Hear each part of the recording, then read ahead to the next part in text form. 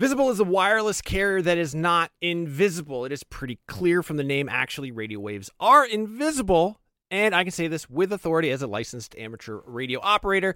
That being said, Visible won't be giving you the power to see light outside the visible spectrum. It's actually way better because having that ability would make getting around very difficult and distracting. What you do get with Visible is unlimited 5G data powered by Verizon. You get one line of wireless, just $25 a month, which is great in these times of economic uncertainty. That is one line for $25, taxes and fees included. So whatever you're doing at this moment, please stop. Switch immediately. Now, monthly rate on the Visible plan for data management practices and additional terms, visit visible.com. Wir gerne sehen in Was ist los? It's deinen Freundo, Seth. I'm learning German. Yeah, in case you didn't know what that was. That is me trying to impress you with the little German that I know. Right now, I am actually learning German. I took it in high school. I goofed off the entire time. I did some other language learning apps. They taught me things like where the taxi stand is and how to find a bus, but not a lot of conversational German. Thankfully, that's what Babbel is all about.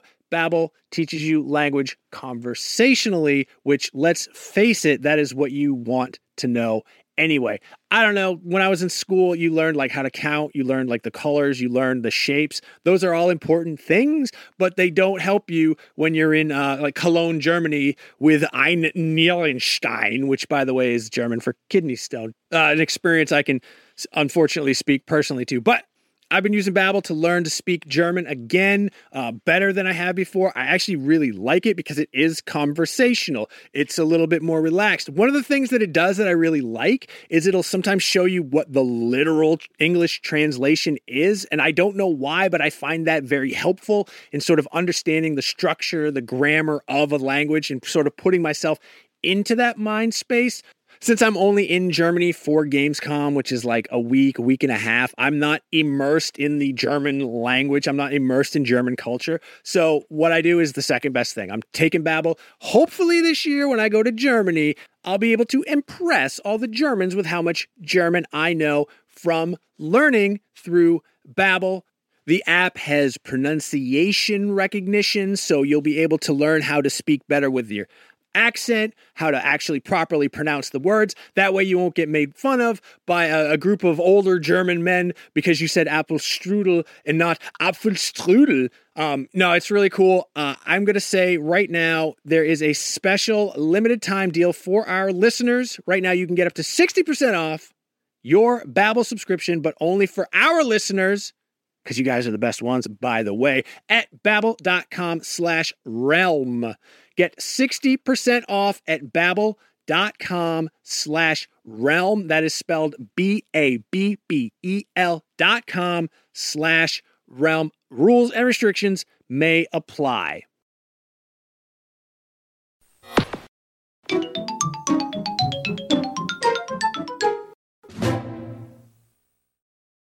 Oh, hello there, Super Nintendos. How's it going? I'm Seth Macy. This is Nintendo Voice Chat episode 634. Today, we are joined by a man who spends most of his free time explaining subjectivity to people online, Dan Stapleton. I also have to explain objectivity and how those are very different things. Yeah, it's a yin and yang sort of thing. Industry legend Kat Bailey. Hello, Seth. I've baked a cake for you. Kat. What? I wasn't expecting that. And making her NVC return, fan favorite, Casey DeFreitas. Whoa. That was the most subdued of all Hello. the hellos of this week. But yeah, a little bit of a crazy week, sort of, when I probably wasn't expecting a crazy week, at least as far as news. Kat, you've been a little busy chasing a somewhat big story. I don't know what you're talking about, Seth. It's been real quiet here in the land of news. Oh. Nothing at all has been happening. Okay. But okay, so over the weekend, there was some big drama around Bayonetta 3. You may have heard of it. So the voice actress, Helena Taylor, who played the titular character Bayonetta, took to Twitter saying that she had only been offered $4,000 to reprise her role and she called it insulting and called on fans to boycott the game. And Hideki Kamiya took to Twitter. Hideki Kamiya is the director of Bayonetta 3. Took to Twitter to say that these are it's a sad untruth. Basically, he basically was calling it a lie. It immediately ignited a firestorm. People were coming in. Our Facebook group was popping off was ruined. in a lot of ways. Yeah, So a lot of people coming in saying she's a liar. She's not a liar. By the way, I don't like it when people just automatically go, she's a liar. No, it's not the greatest approach, I don't think. Maybe weigh out the facts and wait for things to come out before making a snap judgment. Yeah. But yeah, so that all happened. Then Bloomberg follows up and says that they have viewed documents and talked to sources within Platinum, showing that she had been actually offered like roughly 3 to 4 sessions of $3,000 to $4,000 a piece. So it would have actually probably come to closer to $15,000 rather than the $4,000 that she originally put out.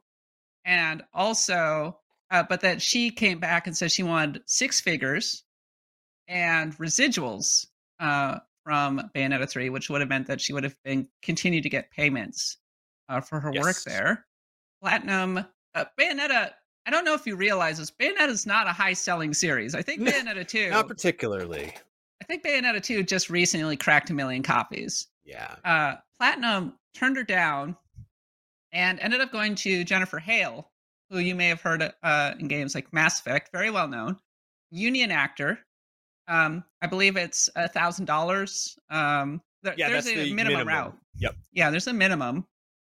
They went to her instead. They offered Helena Taylor apparently a cameo role in Bayonetta 3, which she turned down for like a fee of 1 session. And then, Platinum said, oh, she was not available. Helena Taylor took to Twitter to make these allegations. It's been a lot of back and forth. And I don't think that there's any particular takeaway. I'm not here to demonize Helena Taylor. I'm not here to demonize Platinum, honestly, except to say that I think it's kind of keyed off a pretty valuable conversation about voice actor pay in general, because a lot of voice actors took to Twitter to say, yeah, I do a lot of work in video games. Voice acting takes a lot of time, a lot of effort, and I don't get paid enough to make a living wage, honestly. And so that is kind of the angle that we are digging into. But either way, it kind of blew up over the weekend. Those are kind of the cliff notes of what's been happening in Bayonetta 3. Casey, I know that you're a Bayonetta fan. Like, do you have a particular take on this situation? So it's funny. I'm actually not a big Bayonetta fan. I just really you're so you know everything about you're in the know. I know things, but actually I hate it. But I know I don't. I've played it some, but I'm a good researcher. You're not a Bayonetta. You just play one on a podcast. Yeah. There we go.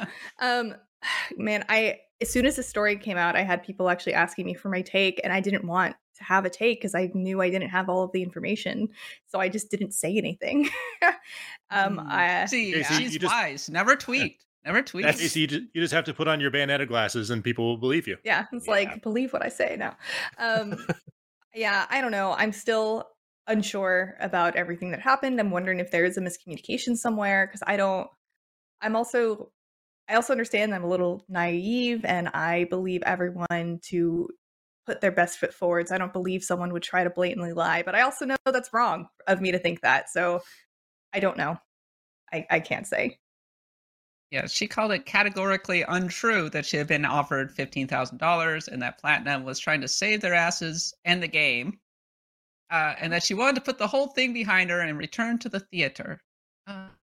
Well, I think the interesting part about it is the debate around residuals. It's like I saw some people saying developers and random Twitter chatter, but people saying like developers are saying, well, why should she get residuals if I don't? It's like, Well, maybe Maybe everyone should get residuals. Well, this has been something. This has been something that the union contract has been negotiating. I believe it's like been a key sticking point is getting and I also cover the entertainment industry, and studios want to avoid giving out residuals as much as humanly possible. Turn of the Wonder Jedi has never why. made any money. Yeah. But didn't make any money. That's funny. And look, video games are going to do everything in their power to protect their profits. What's funny is they'll say that they don't make any money, but they make a lot of money on post-release content often. I don't think a voice actor see an effing dime of that outside of upfront payments. So I think I think they're to investigate on this. We're actually right now in which we're talking to voice actors. So very cool. Look forward Cool. to that on I'm looking forward IGN.com. to reading that. Yeah. On the subject of residuals, when they did have the SAG strike, one of the demands was residuals, but they opted instead for bonuses. So the union has already, I don't know. I'm like Casey. There's nothing I can say about it. I don't know. I actually didn't want to talk about this not because of the story itself. Like obviously the story is important, but the reaction to the story. The Facebook group was probably the worst I've ever seen it.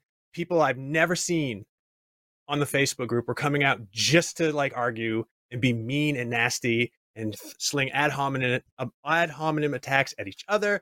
And everyone with the involved. comments. I don't want to get into it. I got so many bot alerts, you guys. I do think that there are people who were, longtime community folks coming in and saying, "Hey, now."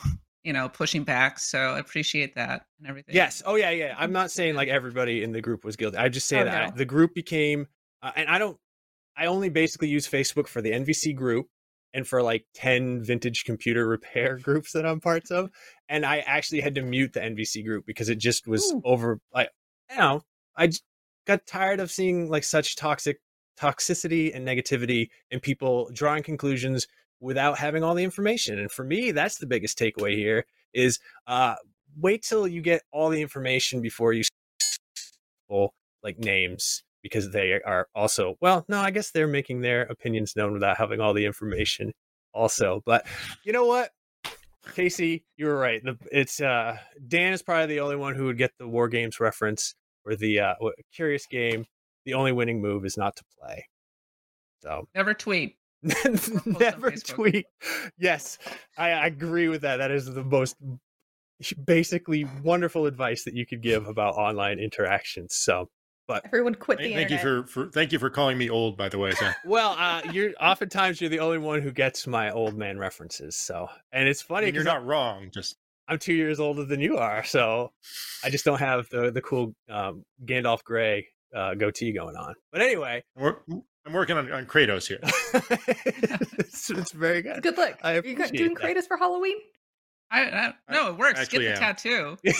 Right. You got to really commit to the bit. You can pull it off. Yeah. Dan, you can pull it off. Yeah. I'm working on my boy. Keep working. Boy. It's really hard to pull that off. Yeah. You got to.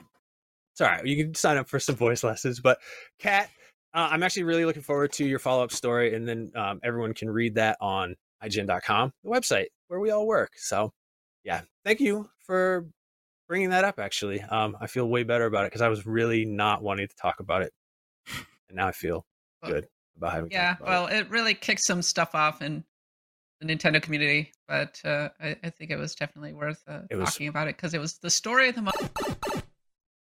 This year, I decided I actually wanted to follow hockey a little bit more than just the most casual of casuals. So I subscribed to a service that streams all of the NHL to your television. The Boston Bruins home opener, I went to watch it and boom, blackout restrictions apply, which I thought was kind of ridiculous because I'm still 200 miles away from Boston, but whatever. Had I had NordVPN, that wouldn't have been a problem. I would have just gone in, changed my settings to another geographic area, and boom, I could have been watching all the Boston Bruins home games like it was nothing at all. So now I have NordVPN, and I can watch the home games of my local teams streaming without being frustrated. It's the same thing with like Netflix. It has all these complicated licensing rules, which from one country to another don't really make sense. So something you could watch on South Korean Netflix, you won't be able to watch on the United States Netflix unless NordVPN, boom, switch to South Korea, and you're watching whatever Korean drama that you want. I highly recommend you do that. I haven't done it myself, but people seem to enjoy them, and who am I to try to bring down people's enjoyment? NordVPN, more than just entertainment and sports availability, it's going to protect you, especially when you're traveling, when you're using public Wi-Fi. People are trying to get in there. They're creeping on you. Bad actors, people trying to steal your password, your bank account details. Who knows what the government's doing these days? I can't keep track. They're all over the damn place. NordVPN is going to protect you. It's going to protect up to 6 devices because I know you have at least that many devices in front of you right now that can hook up to the internet. Boom. Fastest VPN in the world. You're not going to get any buffering. You're not going to get any lagging. It's going to stop your ISP from bandwidth throttling, which they do. That's kind of sneaky, especially how much you're paying those guys.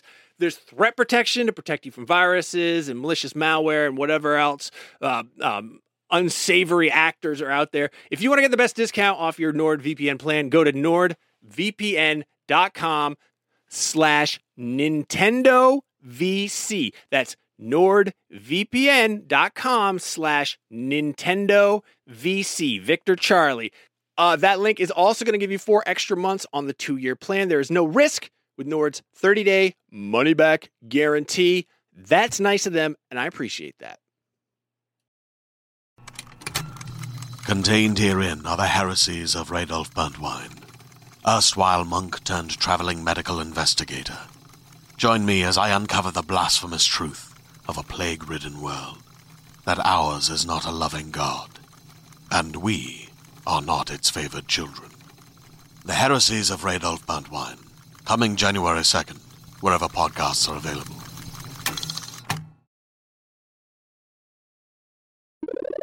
It was the story of the moment. But then Casey also has a story of her moment. Casey, you moved. You have a new house. Did. Congratulations. Yes. Hello. Thank you. Yeah. We are still. How's the carpet? Yeah. So about that, we are renting, and when we moved in, the floor is very obviously the carpet was ripped out of some of the bedrooms, and there was some lovely old linoleum on the floor, along with some carpet glue. But don't worry, my landlord assured me that it had been professionally cleaned. So it's professionally cleaned carpet glue, which I will cherish forever. But yeah, we just moved. I'm still in Florida. I'm just on the other coast instead of the East Coast, just to be closer to some friends. Now that I know I'm permanently here, this is where I lived before I moved to San Francisco. And I haven't had time to decorate, so I decorated by dumping a bunch of my plushies on the floor. Well, it looks quite nice for just being the product of inertia, comfortable, kinetic energy. But Comfortable. yeah, Are they stuck to the floor? I did buy an area rug and put them on the area rug mostly. So awesome. Well, I'm this glad room that is very echoey. I hope the sound quality is not too bad. it sounds fine. Okay. I'm just cool. hoping you can't hear my dogs going crazy because my son just came home from school. But I actually didn't know that you moved like across the whole state. That's crazy. It's only like 2.5, 3 hours. What? To cross the state of Florida. It's pretty thin. It's a lot more difficult to go north to south. That's Yeah. Are you on the west coast of Florida now? Yes. Is that where it is? Yeah. Got it. So Tampa, or not Tampa Bay, but yeah. Anyway. Yeah. I know. I'm good at The geography. Tampa Look at Bay me. area. Oh, you are? So you're like Yeah, Hillsborough I am. County. Tampa St. Pete. Go to a Yeah. Tampa Bay Lightning game, Casey. Yeah. I know I've never They're been to fun. one. I was a Yeah. Panthers fan growing up, but Ooh. Really? I've never been to a Lightning game. They're both fun. Yeah. Yeah. Hockey. Hey, it is football, hockey and season. baseball over here. So NBA football. It's awesome. Mhm. Good times. And you can see how much Dan is excited about hockey. He's Well, I just edited a hockey review, and that's as close to anything hockey related as I it got an 8 this year, though, right? Not that it's on Switch. did. Was it good? Oh crap! Yeah, I have to play it. Yeah, I'm kind of excited. Our reviewer says Our reviewer says it's the new gen upgrade they should have had a couple of years ago. Oh, nice. Sweet. So I'm gonna have finally Ah, caught my up. Xbox. I'm gonna have to check that out. But Dan, you obviously didn't write the NHL 22 Oh, goodness, no. review, but you did write a Nintendo review, which is why we have you on the show today. You're a bit of an XCOM fan. We've come to suss out from our investigative I dabble. reporting. Yes, but Mario and Rabbids Sparks of Hope you reviewed and you liked it quite a lot, actually.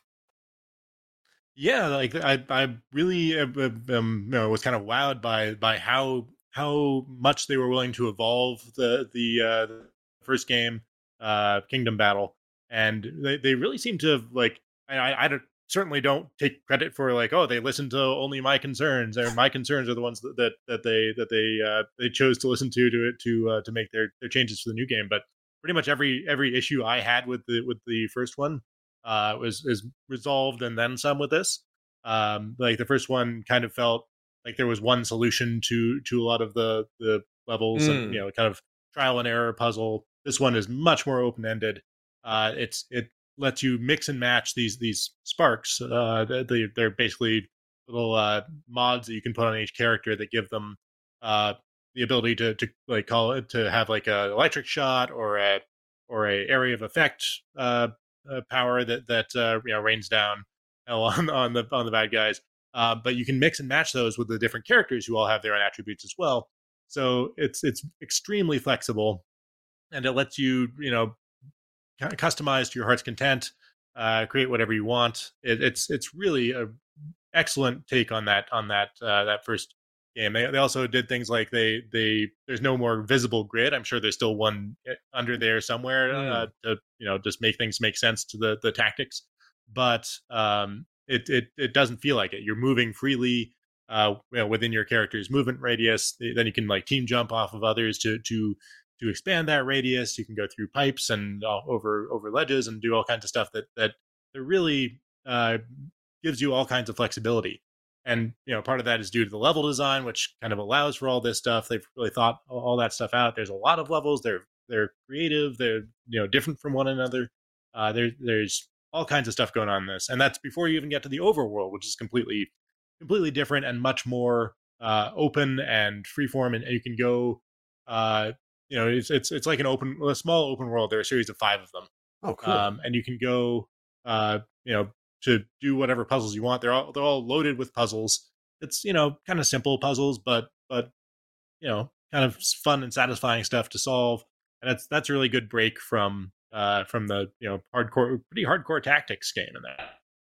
The other major thing that they addressed, or one of them, is that the difficulty is very, very flexible. You can turn it up to the point where as somebody who plays a lot of XCOM, it was I had to like stop and think about it. How do I get every little bit of damage potential out of each character every turn?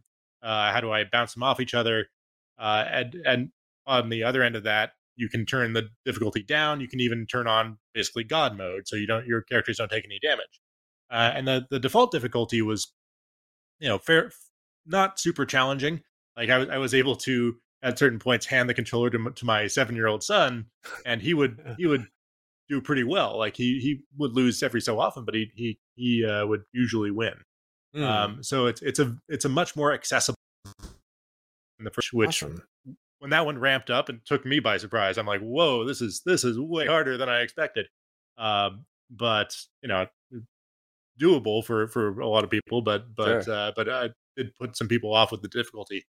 And this one, is this sort of the same as far as if you were to, when you do turn it all the way up, does it ramp up and kind of surprise you? Yeah, I mean, there are definitely some missions I had to do more than once or twice to get through them.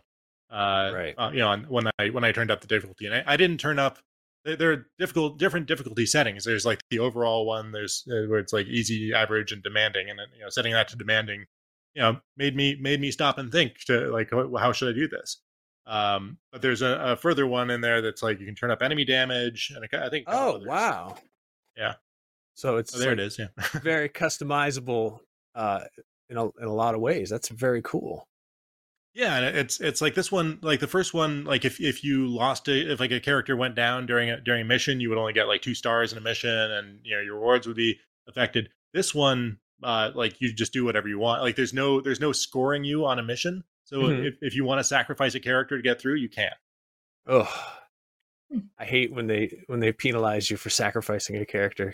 I'll just start the level over again. But what about loading time? Speaking of starting levels over again. Right. So, well, that's not the loading part of loading that I have a problem with. The part of loading I have a problem with is this game really encourages you to go in and shuffle around the sparks. Who gets what? You put 2 on each character. So you're encouraged to go into that menu and rearrange. The problem is there's like a loading time every time you go in or out of that menu. Mm. So if you're looking at the tactical map and you say, okay, this guy is weak against splash damage, but vulnerable to electricity, you go into your menu. That's like a 3 or 4 second load time, and that's not much by itself, but it adds up. It's because then it's like, oh, I forgot to check for this other character what he's vulnerable to, so I have to go back to the map. There's another few seconds of loading time. Right. I check him out, and I go back into the loading screen or the loadout screen, and that's another few seconds of loading time. Then I have to go back to the game itself, or the tactical map, and that's another few seconds. So that annoyed me. Like I appreciate that it is like a kind of elaborate menu. It's got a lot of animations there. This whole game is really beautifully animated. Like all the characters have so much personality. But I guess that comes at the cost of having to load all that stuff in whenever you go to the menu, because all the characters are dancing around in the menus. And the Switch just can't handle that. Yeah, poor Switch. It's a 30 FPS game too, if I'm not mistaken. I believe so. I mean, it's a turn-based game, so who cares?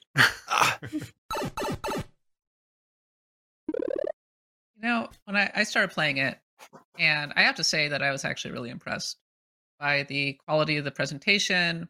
It looks amazing on an OLED. Yes. Which is what I've been playing on. Those colors they look gorgeous on that screen. And there's some Switch games where it's obvious that it's not really intended for the Switch, especially in handheld mode, because the font is too small, everything takes a hair too long to load, it feels clunky. That is not the case with Mario plus Rabbids. It really makes the Switch hardware shine in a way that I really enjoyed. And like you look at the textures, it's very cartoony and everything, but it has a real style to it. Yes. The worlds are quite detailed. Actually, it runs, from my perspective, it was running pretty smoothly. Obviously this is like relatively early on, so Dan was playing it later. I love little touches, like even we were just looking at the load screen a hot second ago. It's a very cute little animated thing going on right there. I think it's astoundingly well done. Actually, that does get old a little bit. I mean, the spaceship is dodging a bunch of different things, but you get tired of looking at that. I promise. I imagine, yeah. I did have some. I played 99% on docked mode, but I did have some chugging in some of the overworlds. When it was looking especially pretty, like it would you'd pan across and it would go chug chug chug. But for the most part, it's fine, and it's like, again, like most of the stuff you're doing that requires any kind of precision and movement is in the tactical maps, and I had no problems there. Very cool. I know there are a few things where you're running around in the open world, like trying to like gather a bunch of coins in a sequence before the time expires. But I never had performance. Here it is. Yeah, thank you for that clip. I never had a problem with performance messing me up there. I also really like one of the things I complained about in the first game was that Beepo, your little flying Roomba friend. Yes. In the first game, he was like leading your party, so he was out in front. He's this little hockey puck of a thing, and it was really hard to remember that was your character, and so that's the thing that you were steering as you were running through the world, because you were looking at Mario, who's standing right behind him, and you just think, oh, I'm Mario. I'm the larger character that I can always see, as opposed to this little puck that sometimes is obscured by Mario. So it's this time they made Beepo fly directly over your head. cleared that problem up perfectly. It's fine. Great. Awesome. I'm glad the Beepo issues have been resolved. The one thing I know, a lot of people were really not worried, but maybe a little concerned about the rabbits talking in this one. How did that come across? Was it distracting? Was it annoying? Was it something that you never really even noticed? I was surprised. I played also a little bit of it, and I was expecting them to just talk nonstop, but there's actually Beepo is kind of the only one who's really talking. But do talking rabbits ruin the experience? I would not say so. I'm kind of in the camp where the kind of constant babbling is more annoying than this take, where they do have like a few like very brief kind of combat barks. They don't their dialogue is pretty rare in the story. But like everyone but Beepo and his new sidekick AI Janine, everyone else they'll say like a quick phrase at the beginning of a line of dialogue, and then the rest you have to read. Yeah. But yeah, which is kind of odd and inconsistent. It's also weird that Rabid Mario can talk more than Mario does. It's weird. Chris Pratt was too busy. Yeah. Well, he's voiced by Charles Martinet in this. Oh, wow. As he should be. A crucial detail. Yeah. But yeah, it was like the story I didn't love, just because it's so off the wall and absurd. Like the first one, like is insane. Don't get me wrong. Like the whole like interdimensional blending of Rabbids and Mushroom Kingdom stuff, is bonkers and off the wall. But like once you understand like that's the idea, everything else kind of makes sense within that idea. This one is much more kind of scattershot. Anything goes. But then like the enemies are like, why are these guys rabbidish and these aren't really? And yeah, it's kind of all over the map. But then you get to like the last mission and it kind of explains everything. But it's like by that point, it's like you kind of written off the story as a bunch of nonsense. And I'm just rolling with it. And the explanation makes sense, I guess, but I don't know. You don't come to a Mario game for deep lore. So you're saying it's a realistic, down to earth game that's completely off the wall and swarming with magic robots. Exactly. All right. I'm here for the deep Mushroom Kingdom lore. I don't know what you're talking about. I'm assuming that, I mean, if we mention anything about the story, people will be very frustrated and angry with us for spoiling the lore. But I'm assuming this kind of exists within its own Mario and Rabbids lore. It's not tied into. I don't think the rabbits are canonical. No. Yeah, that was my question. Is this canon to Mushroom Kingdom lore? Well, when they write Mario Historia and they make the timeline, then they'll retcon these games into it. So, also people get mad when I make Historia. Fun of that. That'd be actually kind of neat. I would too. And people get mad when I make fun of the Zelda timeline for being just a complete retcon. But that has nothing to do with Mario plus Rabbids. Kat, how much of this have you played? Just sort of the opening, or how are you feeling? I'm pretty much at the beginning. I going through the tutorials, that kind of thing. Running through the combat mechanics, doing the team jumps, that kind of thing. And I really like first of all, how smooth the actual movement around the maps are. I think I didn't play the first Mario plus Rabbids actually because of the rabbits. I didn't want to deal with the rabbits, even though everybody's like, but it's XCOM with Mario, and I'm like, yeah, I know, but there's a big hang up. But I got a code for this one, and I decided to give it a shot. And I was like, okay, yeah, I kind of want to stick with this one, actually, even though the rabbits are running around doing rabbit things. They can't help themselves. It's in that. It's can't in their help name. themselves. Yeah, but I do like the. I mean, Dan, you're a big tactics head too. Like I also like XCOM and Valkyria Chronicles and everything. I do like the zone that you can move around. I do like the cover mechanics. That kind of thing. And it feels appropriate to Mario, even though you're using projectiles, which is interesting. Not something that I'm used to seeing. Seeing like Luigi with the bow, pulling back for the super attack, like looking really ferocious. Yeah. In the first one, he had a rifle. Yeah, giving them guns. I remember that was a big point of conversation around the original Mario plus Rabbids.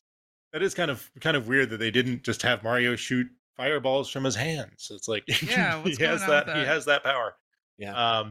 Yeah, he's got kind of that badass pistolier going on where he's shooting two different targets with pistols. Oh yeah.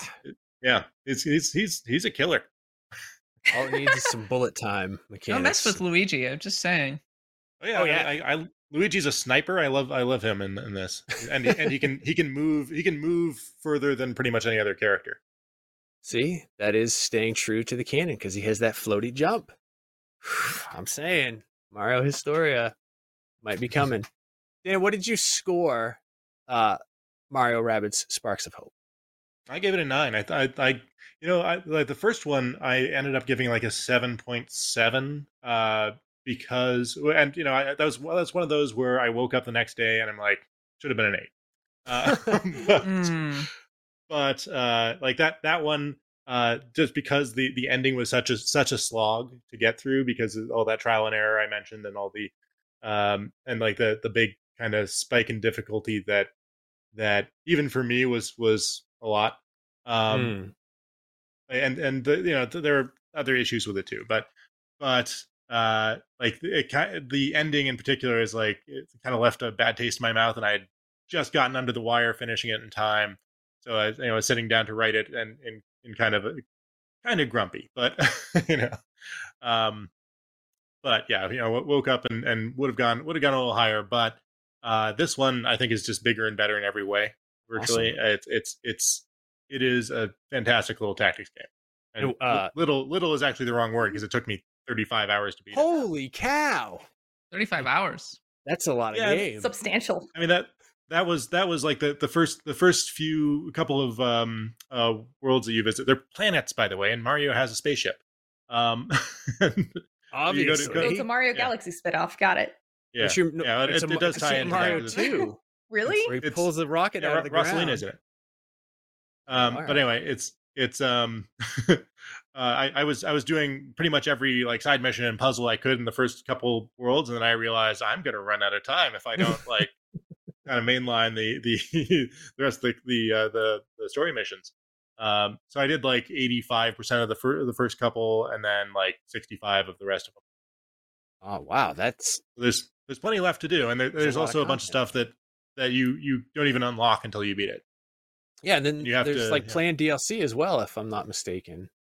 There is. So, I'll be interested to see how that one goes. There was a Donkey Kong themed one that came out for the first one that was good. Wow, as a value proposition, this sounds like a winner. However, just like video game reviews, value is wholly subjective.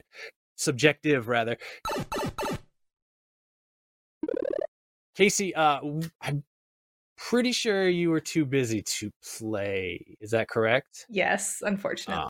Well, you did get to see something kind of cool, right? I did.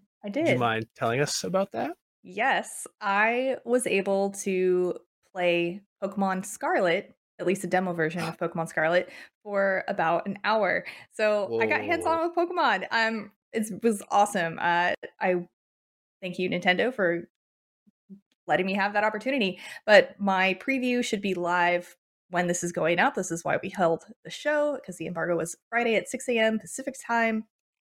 What I was able to play was basically all of the things that they showed you in the gameplay overview, the 14-minute long trailer video. So it wasn't much of anything new, but I did confirm some details I think people would be interested in. Ooh. And I was able to confirm some things people were speculating about. So the demo that they dropped me in nearby the, I guess the main character's house in Pokemon Scarlet, with Koraidon already as my buddy, and with a party of Pokemon in their mid-20s. I had Bellybolt, oh my gosh, Bellybolt, the new electric type Pokemon that's Iono's, who's the gym leader's partner Pokemon, Fergaraf, Wiglet, Armorogue, and I have it written down in my previews. Go read it. But I started off by just going off and checking out a picnic. And the picnics I don't know. Like, I don't know how much you want me to describe it. Like, I just like did the things that they showed I'm us pretty in sure the everybody gameplay wants to know. You're like the videos, only so- person that we know who's played this game, and everybody loves and is excited for Pokemon, and everybody loves and is excited that you're on the show again. So you could just talk about Pokemon. Nobody's gonna be mad. Okay, I'll just talk about Pokemon then. So we were able to do a picnic, and when you're picnicking, you can bathe Pokemon, which I'm pretty sure increases the hidden friendship mechanic, and you can play with them and stuff. And this is all of your party Pokemon plus your legendary Pokemon that you're riding on, and you can make sandwiches. It's like a mini game. It's like a little physics-based mini game, and I decided to make my own custom sandwich. I made like an avocado BLT, very very original. But you don't know if you're. It's kind of like with curry. If you don't know if it's going to be good until after you make it. There's a sandwich I know. game. So this is it. You just like make a sandwich, and the thing is, you have to use all of the ingredients it gives you. And if it gets too tall, the sandwich will fall apart, and you'll fail the mini game. It's not. It wasn't that like, so don't pick too many ingredients or else your sandwich will fall apart and your Pokemon will be sad because then they won't get any sandwiches. You don't want to Shaggy and Scooby Doo it. Yeah, no. I mean, I tried. It was like the actual minigame itself was fine. I think it's cute and novel, but I wouldn't be rushing back to do this over and over again because I like the minigame. Rather, It's like the curry minigame, right? yeah, exactly. It's like, and same thing with like your Pokepuffs. It's just like something that you honestly, the Pokemon Brilliant Diamond and Shining Pearl Pokepuff minigame like infuriated me. Really? I hated doing it. This one is a lot nicer, but I would come back and picnic and do these often because you get buffs depending on the ingredients you use, and these buffs can increase something like your types, a specific type effectiveness. So if you're going into a battle and you want to use your ice type Pokemon, like maybe you want to increase your ice type effectiveness, or maybe you're going off and you're like, okay, I really want to find this rare dragon type Pokemon, and you can make a meal that'll make small dragons appear more often, or things like that. You can even increase your shiny rates by making particular sandwiches. Whoa. I don't know logically how this makes sense. I don't know how eating a sandwich affects the world around you, but maybe it makes you smell different. I don't know. Like, I can come up with lots of This has I have gotten an me idea. so excited. You get carbs, Mhm. and because you're feeling energized, that makes you more observant, and therefore you spot the shinies that you would have Oh. otherwise missed. That makes sense. I like that. That's canon now. That's how it works. That's how the sandwiches give you the buffs. I'd just like to add that for Kat and I, this segment is particularly brutal because as we're recording, it's lunchtime for us, but you guys are on East sorry. Coast time, so Yeah, Yeah, well, That's true. It's true, Dan. I could go for a sandwich. Is what I'm saying. Yeah, I want a sandwich now. Apparently, so can the Pokemon developers, because I've noticed an increased obsession with food in each successive Pokemon game. Going back to a few games, I think, because you had the curry one last year, right? Yeah. The last gen. Was there And then something with Gen 7? malasadas. There's You're hanging out in malasadas. You're hanging out in cafes in Gen 6. Yeah, and X So and Y. yeah. You had So- the Castelia cones in black and white. Yeah. Yeah. And I think this ties in a little bit to, I was observing because I was at the Pokemon Center when I was in Japan just recently. And I was Cool. like, when did Pokemon become a lifestyle brand? Because shopping at the Pokemon Center is like shopping at a Bed Bath and Beyond now. And to be clear, I'm here for it. I want love like, it. I want Pokemon moisturizer. I want Pokemon like little cookies and recipes. I want Pokemon blankets. This is great. But I'm just like trying. Casey, when did it become a lifestyle brand? I've seen it. So I went to Japan in December of 2015, and they already had household objects at Pokemon centers. So you could already buy like things like glasses cases and plate sets and mugs and things like that. And it's just becoming, with the launch of the Pokemon Center in the US again, the relaunch, it used to exist. They closed it, relaunched the Pokemon Center website. Become a They've Nintendo World Store. So yeah, in New York, it became a Nintendo store instead. The doors, I was actually just there. The doors still have the Pokeball on it, the insignias, like the handles Oh. create a Pokeball when they're closed. So they didn't get rid of that, but it's an everything Nintendo store. While I was there, they had a very cute Mimikyu treat bowl that I could not fit in my luggage, so I did not purchase it. Oh, But Yeah, but they're having like really cute clothes now. They have jewelry. They have really nice watches. They've got skateboards. Like anything, like you could make almost your whole house like Pokemon themed if you Dang. wanted to. I kind of But- want to. It's almost like they figured out that like people who grew up with Pokemon are adults now and have Yeah. disposable income. Uh-huh. That's it. That's the answer. Yep. And it's true. Here, me In terms looking. of in terms of the actual gameplay, I was Mhm. talking to a friend of mine who's really engaged with Pokemon, and he was talking about how there was a video basically recounting the previous gen, Sword and Shield, and talking about how from like the perspective of a VGC player and that kind of thing. And one of the biggest things that they said was it was a big deal that Pokemon made it so that you could change the IVs. Just like Mhm. the IVs are like the base stats of the Pokemon. You can Mhm. make them perfect pretty easily in Sword Mhm. and Shield and make them competitively viable. And as a result, it brought a lot of people into the VGCs and the competitive scene who had not been there before. And it seems like they're continuing that attempt to be way more accessible. Reading your preview in Scarlet and Violet by adding these buffs that you can have. They are making it so that you can actually defeat Pokemon without actually going into random battles. Yes. So that is really interesting. And as I was writing my preview, I kind of came to the realization like if we didn't have auto battles, there's another new mechanic that they introduced with being able to craft TMs. So something new that I learned with my hands-on is that you don't know what materials you need to craft these TMs until you get the material. I'm sorry to make this comparison, but it's like that in Monster Hunter. It's a question mark for the thing that you want until you get the material, and then you know what it is. And I'm just imagining if I like want to craft TM, sort of like I have my eye on a specific TM and I want to craft it, it would be just such a slog to have to manually go into the turn-based battles with every single wild Pokemon I saw just to make sure I had the ingredients I might need to make these TMs sometime in the future. But with the auto battling, that makes it much easier because you can passively fight Pokemon and get these Pokemon materials as you're just exploring and wandering around. At least that's how I experienced it. I was able to do some auto battles as I was walking around an area, and it seemed like the Pokemon pretty easily passively fought Pokemon as we passed them.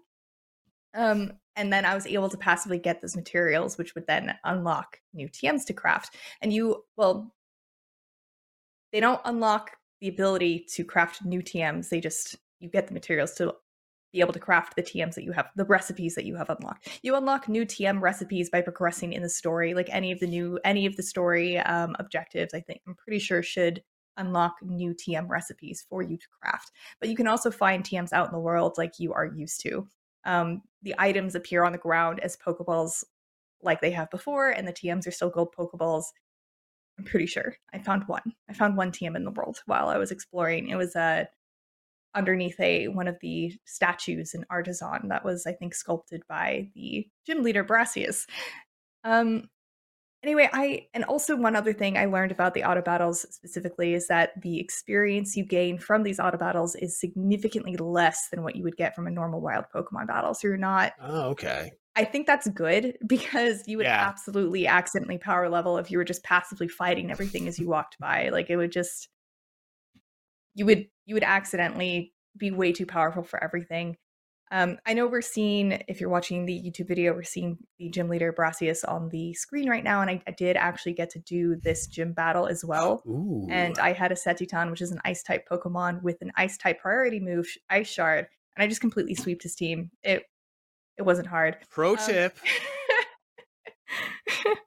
But I don't know if you would have been able to get Setiton by that point. I don't know. Like they said that my Pokemon were more powerful than they should have been getting to that point, but it is an open world game. I still have so many questions. Like, okay, I'm approaching a grass type gym. I want an ice type. Can I just go to the Snowy Mountains area and catch an ice-type Pokemon and then come back? Or is that area too high level for me to go and have catch Pokemon that would listen to me? Like, I don't know if there's level scaling based on how you've progressed, or if each of the areas that are very obviously segmented, there's like Area 1, Area 2, Area 3. Are these areas, do they have specific levels to them? Like, if you go to Area 1, are the range of levels going to be like 1 to 10, and then Area 2 is like 10 to 20, etc.? Or does it scale with you? I don't know. So, and that was my biggest question that I'm very sad that I could not get an answer to. And I also was very curious about the 4-player co-op in this game, because I want to know, like, what if you're playing with your friends and you engage in a trainer battle? What happens? And I wasn't able to answer that question either.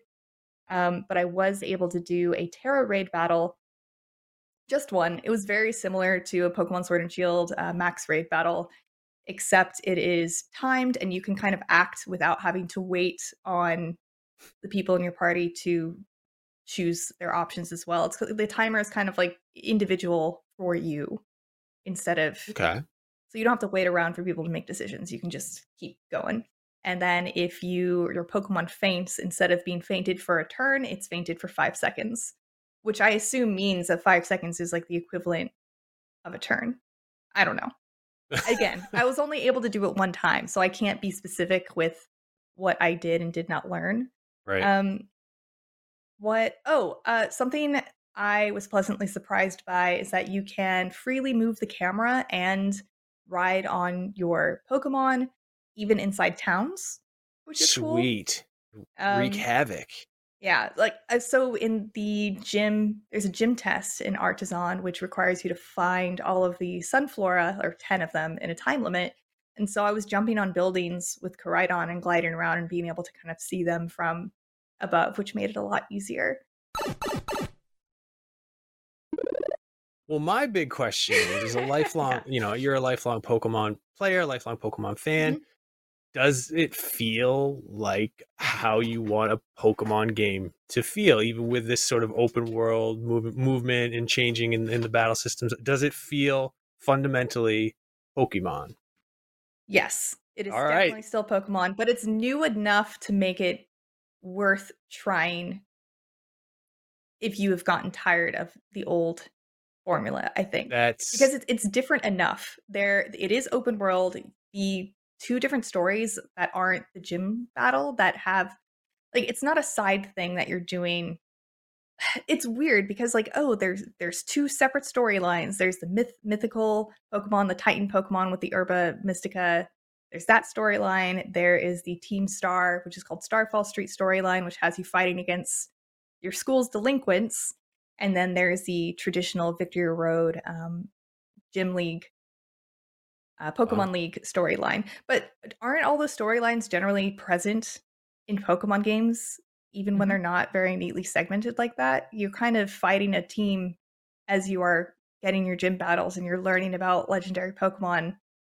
I don't know if the Titan Pokemon is related to legendary Pokemon at all, actually. So that's just a separate thing at this point. It's a mystery. I don't know.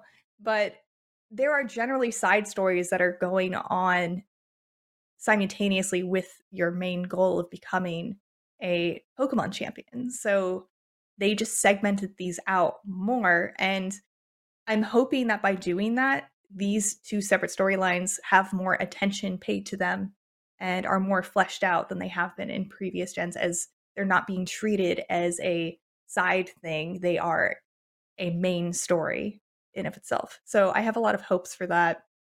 But man, I wish I was able to play more. It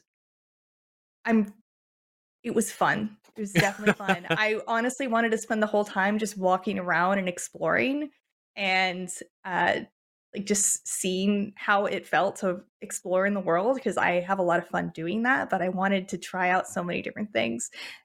But while exploring, I did discover something that is kind of big, a very large departure from the Pokemon series. Are you allowed to talk about and it? I am allowed to talk about it. The big thing I'm allowed to talk about.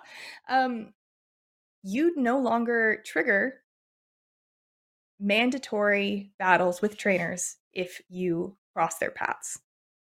There's no more making eye contact and you have to battle. You have to go and talk to the trainer to initiate the battle. No more, I like shorts. They're comfy. Yeah, Okay. no more. I like shorts. They're comfy to wear. No more of that. You have to go talk to them and ask them about their shorts before they will fight you. Trainers in this region are just way more chill. Yeah, they're having some tapas. Yeah, they don't want to fight you. They're having picnics. You talk to them, they're like, here's some picnic ingredients. Go hang out. Fight me if you want. Yeah. But I feel like that one mechanic change, it might sound really small to people. It's like, oh, like, why does that matter? But it changes the difficulty of areas just by removing the mandatory battles, right? Like, you're no longer having to run a gauntlet to get through a cave. If there are caves, I don't know. But it removes the gauntlet of trainers that you have to fight. And that, like, I remember in Pokemon Platinum, even just recently, I was doing a Nuzlocke run and there was an item behind a trainer and I was like, oh, this is just a grunt. Like, I don't have to worry about this guy. And he swept my whole team. It was just a huge massacre. Like, everyone but two of my Pokemon, he just murdered all of them. What happened? And he used a freaking Kadabra and used an X special on it. And then he just sweeped my team. Like, he just psychicked them to death.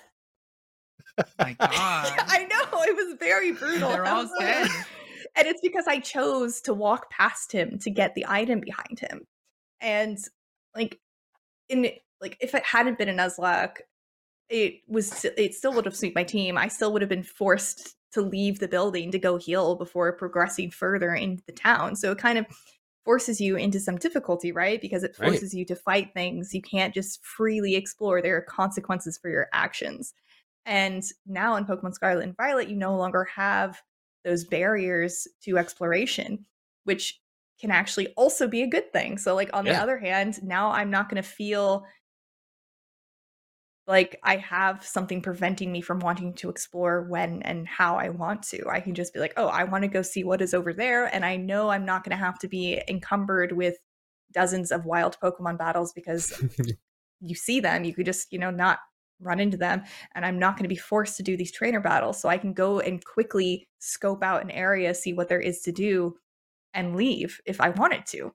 So it's interesting, and it's also going to, I think, force people to think more about leveling their team, because you're not going to accidentally level too high, especially because you're not being forced to do the trainer battles, which is where you're getting most of your experience points either. So you have to actively decide, oh, I need to experience, I need to grind.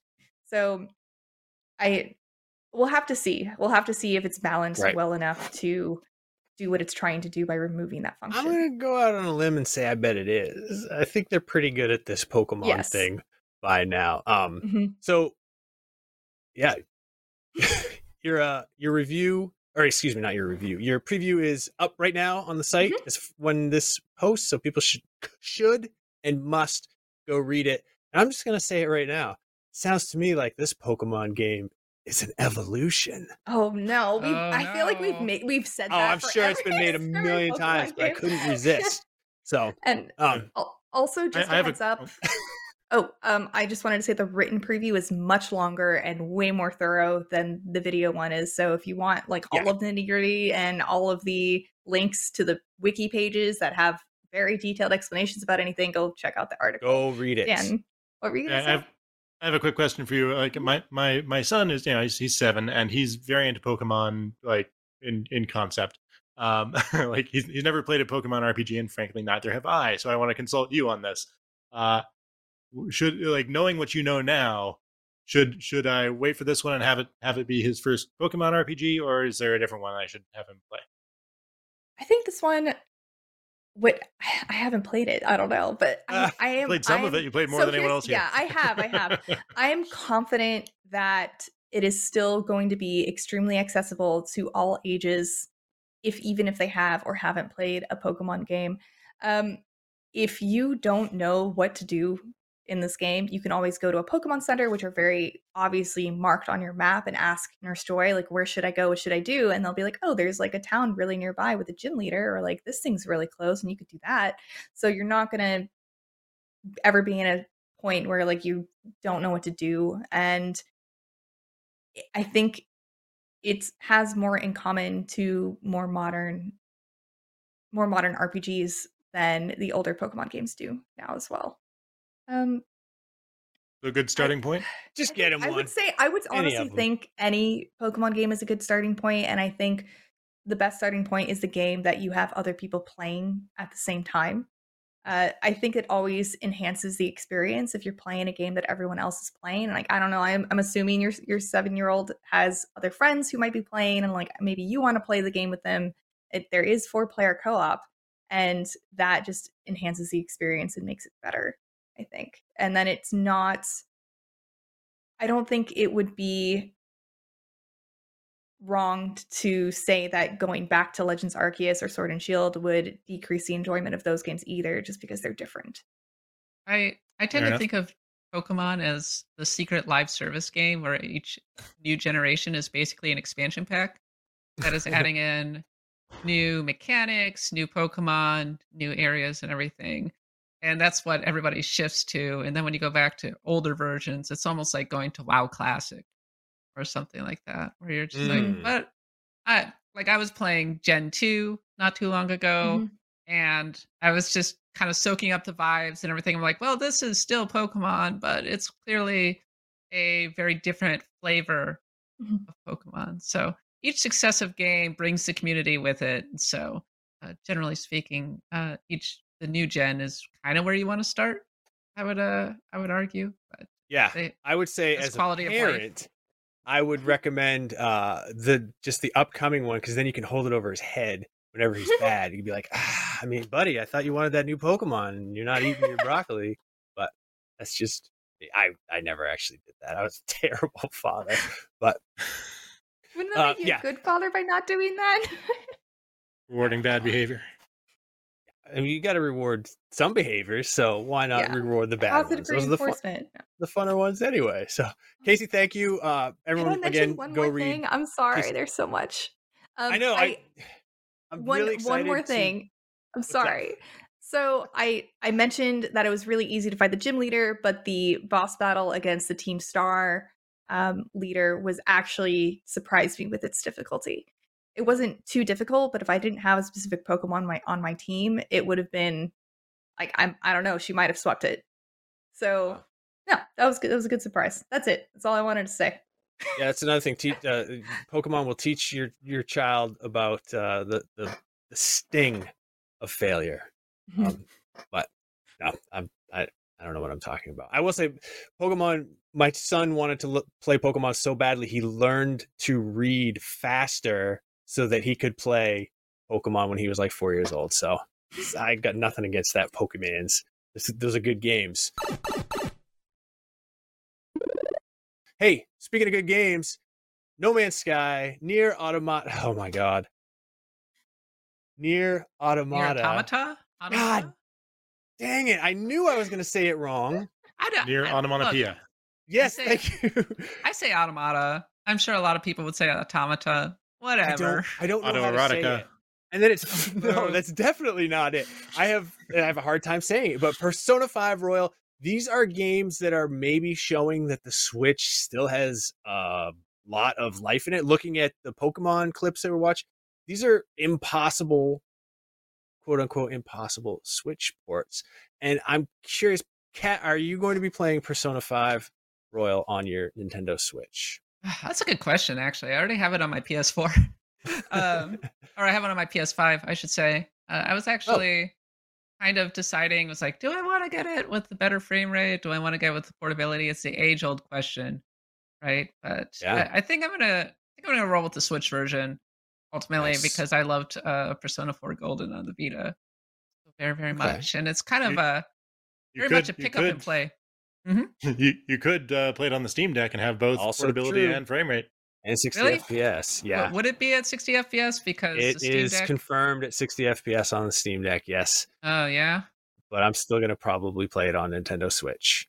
Because, Well, that's a hard decision then. I know. I'm a little afraid to turn on my Steam Deck unless it explodes or something.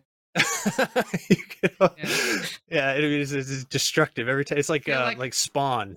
Look, I took it on the road And when I was trying to plug it into a TV, the battery was like instantly draining. It was crashing. Yeah, I the was just battery's like, a bummer "Ah." on the Steam Deck. Even when it's like brand new, it doesn't last that long. But I think And it's better now. It's gotten a lot of updates, but I'll have to look into Persona 5 Royal a little bit. But it's interesting looking at these three games: Near Automata, No Man's Sky, and Persona 5 Royal.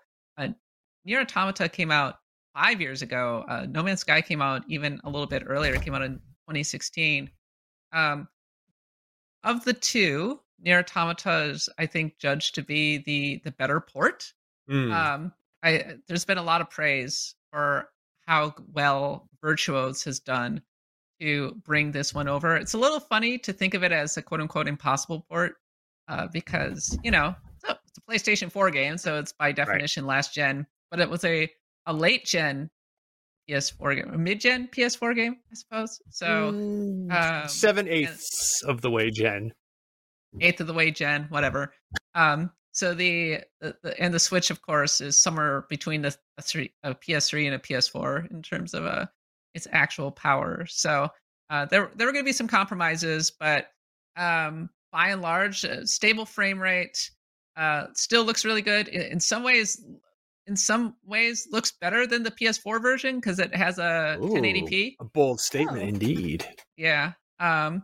Which is really impressive. A lot of praise for a lot of people say that like Virtuo's now up there with Panic Button in terms of the quality, and it's really great because Square Enix can be quite variable in whether or not they really the quality of the ports that they put on the Switch. I think a pretty infamous example is Kingdom Hearts being cloud-based on the Nintendo Switch. So I think there's a lot of relief that Nier Automata is not cloud-based, and it's an amazing game. One of the best of the previous generation. In fact, a lot of a not insignificant number of people I know at the time said Nier Automata was the game of the year. And it was, we all know 2017 was a vintage year. That was the year of Breath of the Wild. And it's held up. It made Yoko Taro, really catapulted Yoko Taro into the ranks of auteurs in game design. Really thoughtful, like meditation on life, death, nihilism, kind of thing. The usual Yoko Taro stuff, very dark a lot of the times. Many endings. You got to play through all the endings. Really good. Yeah, if you don't play through, like I'm speaking from Drakengard experience because I never finished Automata. I desperately need to. It's very bad. That was the same year Persona 5 came out too, isn't it? Yeah. Yeah. There were too many games. That was a year. That year. That was a year. That was the last good year. But yeah, you have to play through all the endings, so you basically haven't finished it. Okay. And then No Man's Sky was interesting because it was a passion project. Already a pretty small team in Hello Games. Right. And it sounded like a couple just of people Sean Murray. He's the only one. Yeah. A couple of people on the team just decided they wanted to put No Man's Sky on the Switch.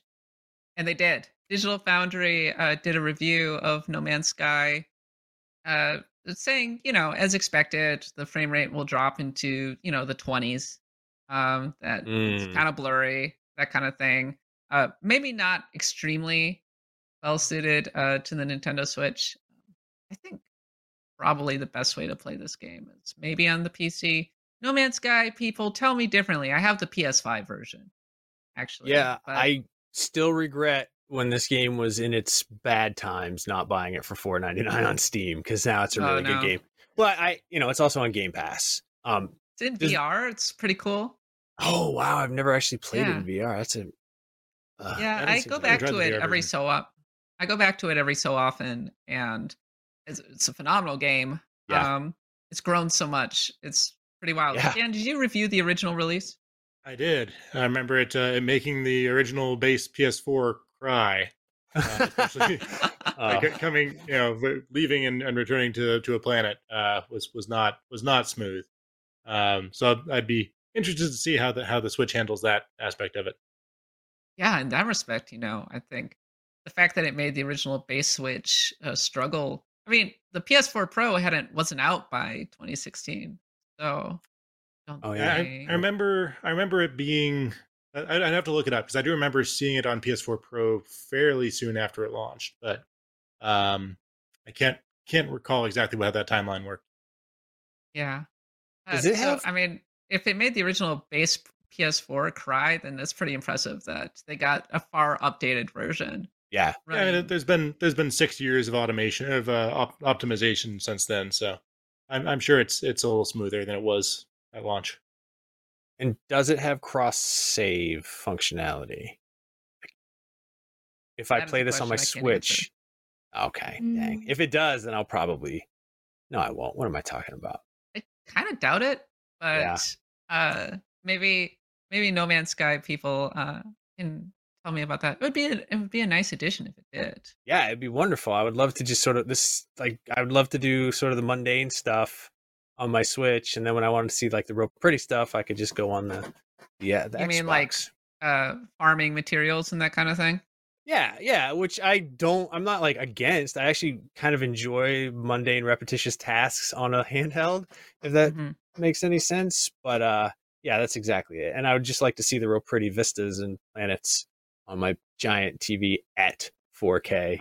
So yeah, I don't know. I'm probably gonna get Persona 5 because I have it on PS4, but I never beat it or really even stuck with it.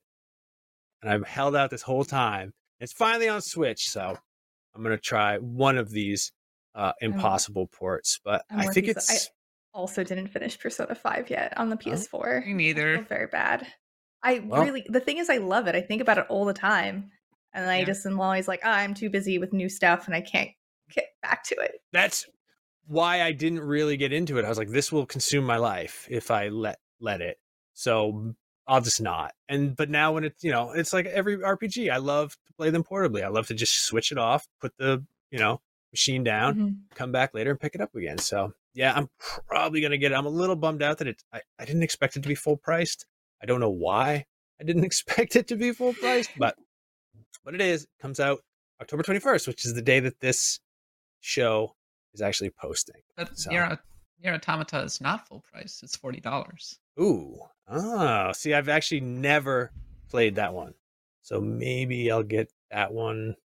And here's an I don't interesting know, thing it's about too No many Man's games. Sky: no multiplayer out of the box. Really. Yeah. Single player. It's a single player experience on the Switch. I mean, it was always effectively a single player game when it launched on the PS4 too. So That's Yeah. also true. Well, it's changed so much, Yes. since then. Yeah, it's a different game almost. We were talking Completely. about farming materials. Back on when it first launched, it was a game of exploration. Now it's a game of building up your base and maybe doing crazy things on planets and Oh, and maybe stick more locally to your solar system than you do. exploring the abandoned freighters is my favorite part. But Oh yeah, actually, building a fleet's pretty cool. I think. yeah. I actually remember when we did a stream and it was Max and somebody else. It might have been Naomi Kyle. It was so long ago, and it was just them being like, oh yeah, like just vaporizing some ore for like 3 straight hours. Cause that's basically all there was to do when that game first came out. But now it's great and everyone should play it. And it's really fun and it's really captivating and imaginative. And it's exactly the kind of game that I'm talking myself into playing again. So here we go. And it's not like anything else is coming out this fall or soon. No, or I'm just not all like the games. You should play Mario plus Rabbids. I am playing that too. That's the thing. It's actually been a really busy month for our Nintendo Switch. Yeah, lot of and then games next coming out. week we have Bayonetta 3 coming out. So, which also Call of Duty Modern Warfare 2, not coming to the Switch, but coming to a computer near me where I will be reviewing the And multiplayer. Gotham Knights as well. Gotham Yeah. Knights is out. Yeah, that's game of the year material right there. Yeah. I It's, yeah. I'm sorry. I just love that Persona 5 Royal. No matter what platform you play it on, that guy who's playing the Vita on the train still there. Nice. Vita guy on the train, he lasts forever. There probably is a Vita guy on a train right now. Probably in Japan. Yeah, I Yeah. believe it. I swear I see every PAX East I go to, I see at least one guy like Vita guy, I see you. Yeah, I see you, Vita guy, because you make it very obvious that you have a Vita. You don't just pull it out and start playing it. You make a big deal out of it. So I got a Vita. No, I actually a really good friend of mine still plays Vita on the reg. I mean, it means life. So, It does. yep. Does anybody want to do some questions from Question Block? Nah. Actually, okay, yeah. All right, Yeah, all the right, fans, let's do some questions. the audience hates that. So we're just going to move right Why? on Yeah. to, I'm going to read the ingredients of granola. Just kidding. This is a long one, so you're going to have to bear with me.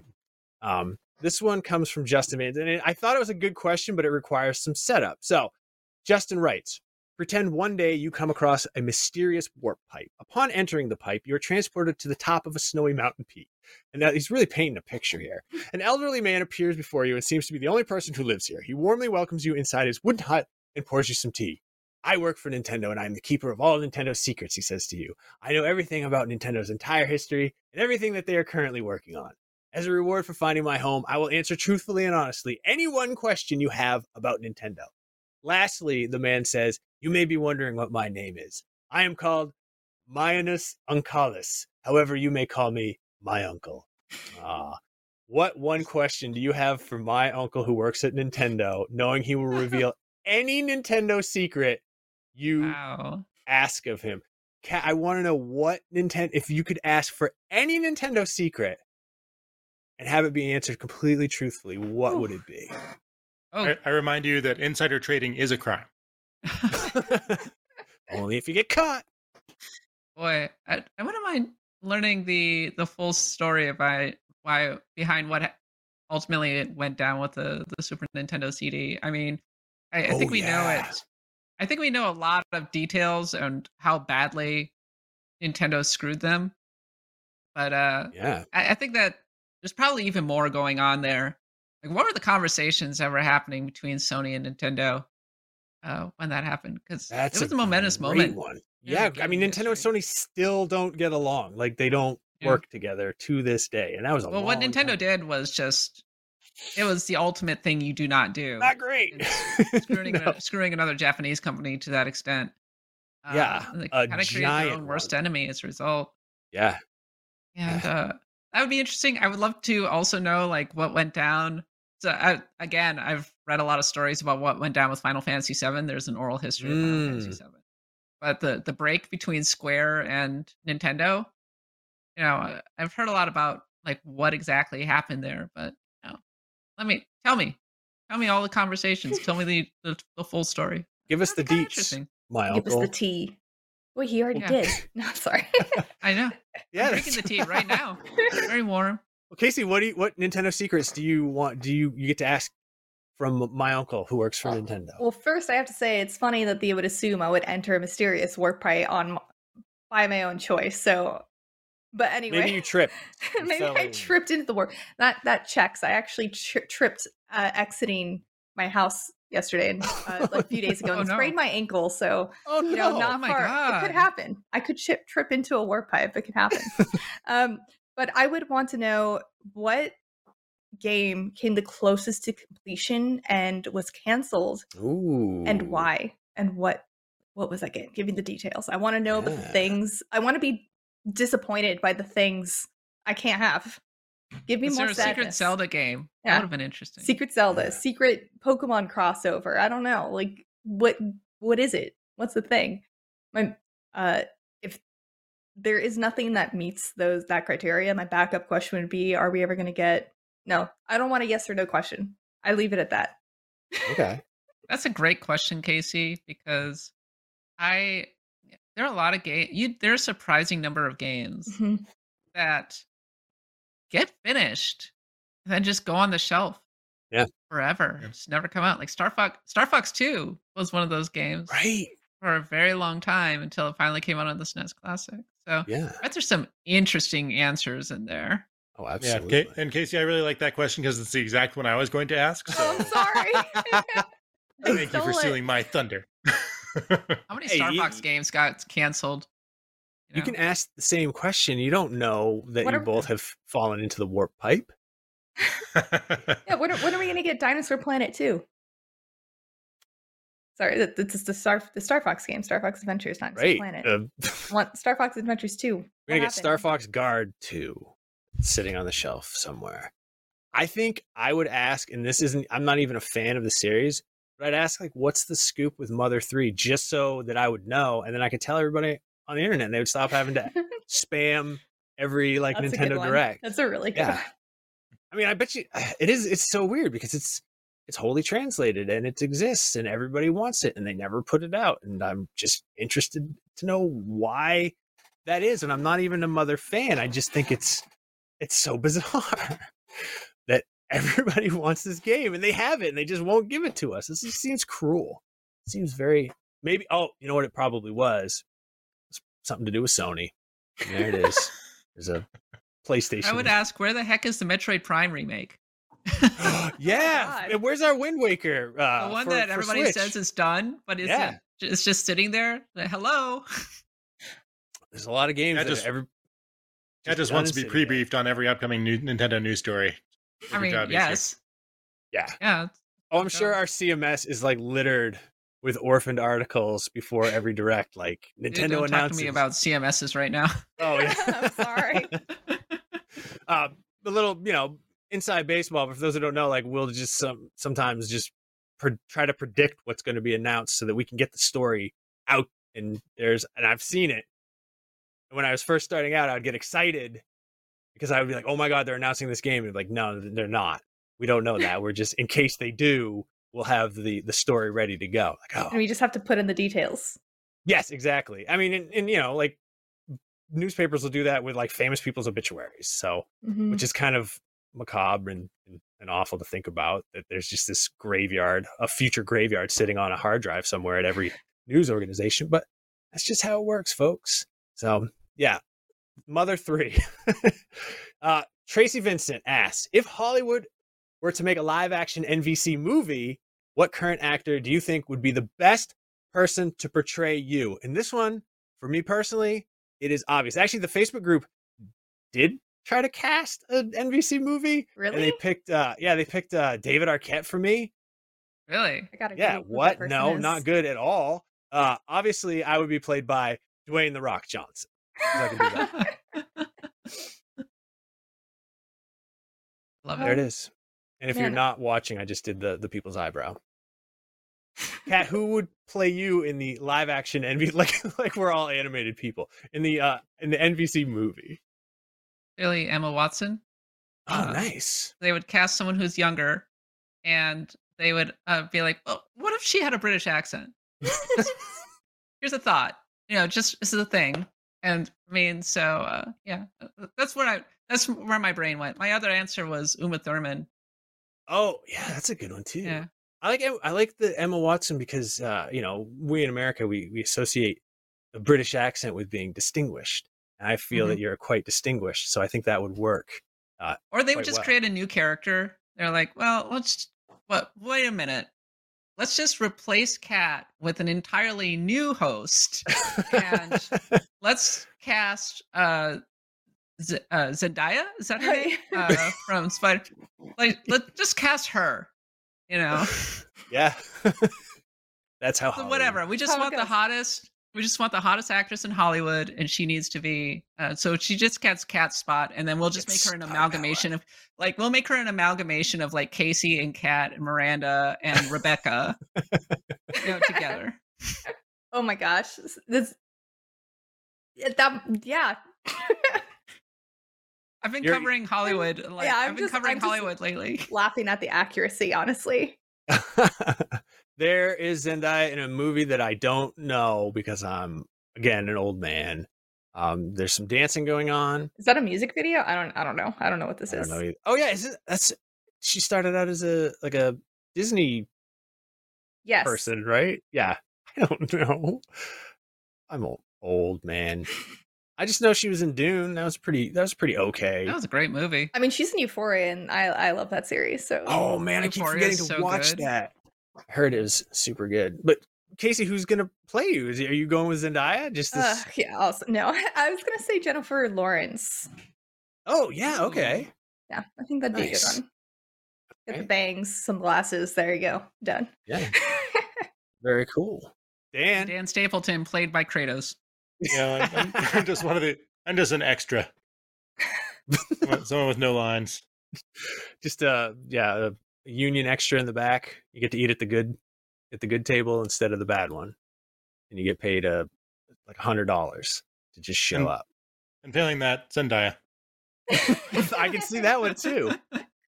Well, unfortunately, that is all the time we have on this very fun episode of Nintendo Voice Chat. Make sure to submit your question block questions to nvc@ign.com with the subject line question block. Thank you, Dan. Thank you, Casey, for being here. Thank you, Red, on the 1s and 2s. But most of all, thank you for hanging out with us. And remember, NVC is the only place where you can Get the thing. Get the thing. Get the thing? get the thing. Hey there, this is Justin Bartha. I made a funny new podcast, King of the Egg Cream. It has the greatest cast in the history of podcasts with actors like Louis Black, I'm torn by my feelings for two women. Bobby Cannavale, You can eat it, or if someone hits you, you can put it on your cut. Melanie Linsky, I wonder what these marvelous things are that look just like boiled chicken feet. Jason Ritter, I can break things and pick locks and kill people. Michael Stuhlbarg, The whole point is to inspire people that they should make themselves better. Ari Grainer, No, don't whet its appetite. What are you, an idiot? me, Justin Bartha, That's not just any egg cream, that's a Lemke's special. and all narrated by the hilarious Richard Kind. This is the story of Harry Dalowitz and how he rose from nothing to become New York's King of the Egg Cream. So if you like funny true stories, come listen to King of the Egg Cream, available wherever you get your podcasts.